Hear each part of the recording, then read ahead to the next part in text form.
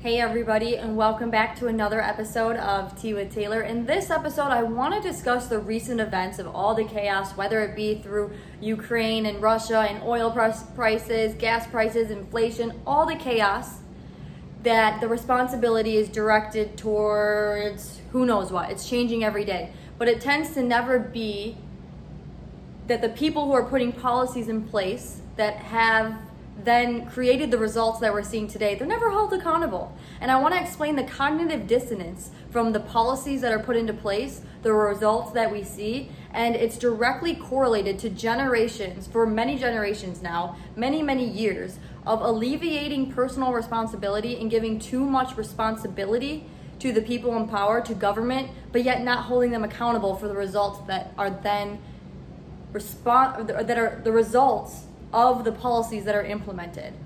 One of them being inflation. Now we have people that are trying to blame inflation on Russia and Ukraine.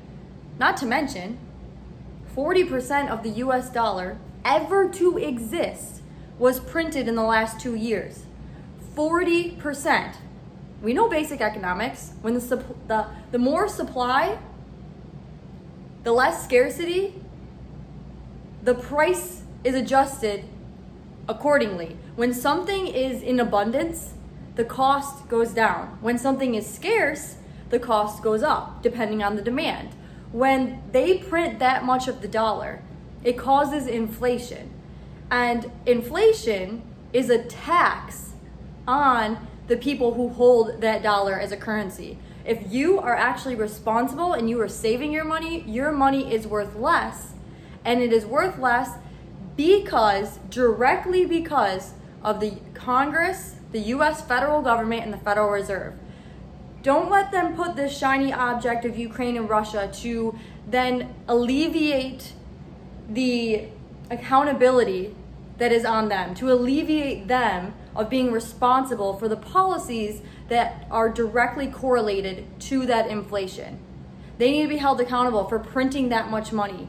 They need to be held accountable for your money being worth less, while simultaneously they were also interjecting themselves in the economy in not allowing some businesses to operate, to deciding what businesses are essential and what businesses are not, causing a logistics crisis, causing a supply chain crisis, and then they wonder why there's a supply chain crisis. And then if you ask about it, they'll be like, oh, it's not that big of a deal. So, oh, I'm sorry, your couch won't get there on time. Your treadmill won't get there on time.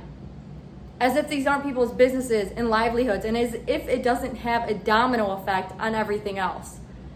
These are results from policies that were implemented by the US government. Don't let them avoid responsibility. And this is something that has been reoccurring for generations. Yet, the mindset of the people, I think it's starting to change. I'm hopeful it's starting to change. But we're to blame. We don't hold these people accountable. We are so easily distracted by slogans of free this, affordable housing. Let me ask you, is housing more affordable now that the government has injected themselves into the economy? Is it easier to buy a house for the masses, or is it more expensive? Are property evaluations at the highest as they have been in years? Are we living through another housing bubble that we did in 06 or 07? I think so. And who does that directly affect? It affects the middle and lower class. It's harder for you to buy a house right now because it's more expensive and competition is high. Simultaneously, it's harder to rent because rents are high, because that too has a domino effect on everything else. And it's directly correlated from the policies that are implemented. The cognitive dissonance to not look at LA and see that the policies that are implemented in LA are directly correlated and responsible for the homeless crisis, for the insane property evaluations, for the insane amount of, it's funny because this is like this is where they want to replicate all over the United States, where you have the biggest gap when it comes to the wealthy and to the poor. You literally have the wealthiest people on earth driving around Skid Row or near Skid Row, because they probably don't drive around it because they literally live in a different world, but then they want to tell you how to live your life. And it reminds me of a quote from Thomas Sowell where he emphasizes a lot that there are no solutions, there are only trade-offs. And as we become more impulsive as a society and more impatient, we tend not to conceptualize that there are no solutions. When politicians are selling you free this, affordable this, because it's going to win you votes, but it doesn't ultimately give you those results, maybe it's time to reflect on those policies and actually analyze the results, because it's not creating the results that they promised you. And they should be held accountable for that, and we should at the very least analyze them and then make adjustments. And this is something that's been happening year over year over year when we alleviate the personal responsibility of the individual and give all the power to the government and have central planning.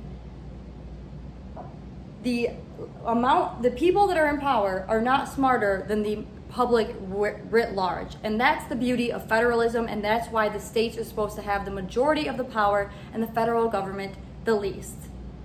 But we don't even know many Americans don't even understand how America came to be, why the founding fathers created a government the way that it has, and we don't really know anything. We are so easily manipulated and persuaded by slogans. We don't actually, that's why there's such judgment when it comes to landlords and business owners and entrepreneurs, even though when they're raising rent, it's because there's more regulation and taxes that are policy, that are put into fruition by people in government, that are then passed down to the landlords and the business owners, that are then passed down to the renters and the customers.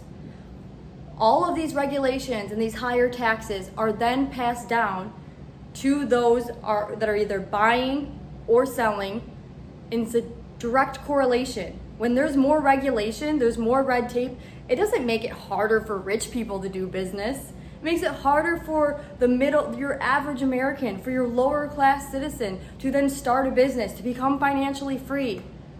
Why do you think that is? Could it be they don't really want you to be financially free? They don't really want you to be independent, to own your own business, to operate it as you wish, to make as much money as you wish?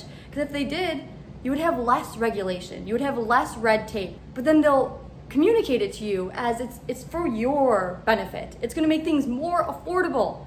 But if you just analyze what's going on around it, if you were just aware, if you were just a conscious being, you would realize that is a lie. And so my challenge to all of you is to become more conscious, to be observant, to analyze what's going on, to see what they're saying, the policies that are being implemented, look at the results, and see if it makes sense. As Thomas Sowell says, there are no solutions, there are only trade-offs. And we need to be able to have the intellectual standards and the ability to comprehend opportunity costs.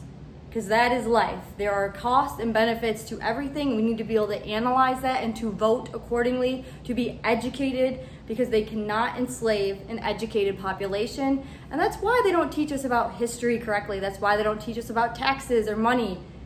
Because then if you don't know about it, that's why they don't teach about how our government works. They want us confused. Because then it's easy to manipulate people who don't know what's going on. They don't know about money, so then they're reliant on the government. They don't know how to manage their money. They don't know about taxes because our tax code is 74,000 pages long. Keep them ignorant. That's the goal.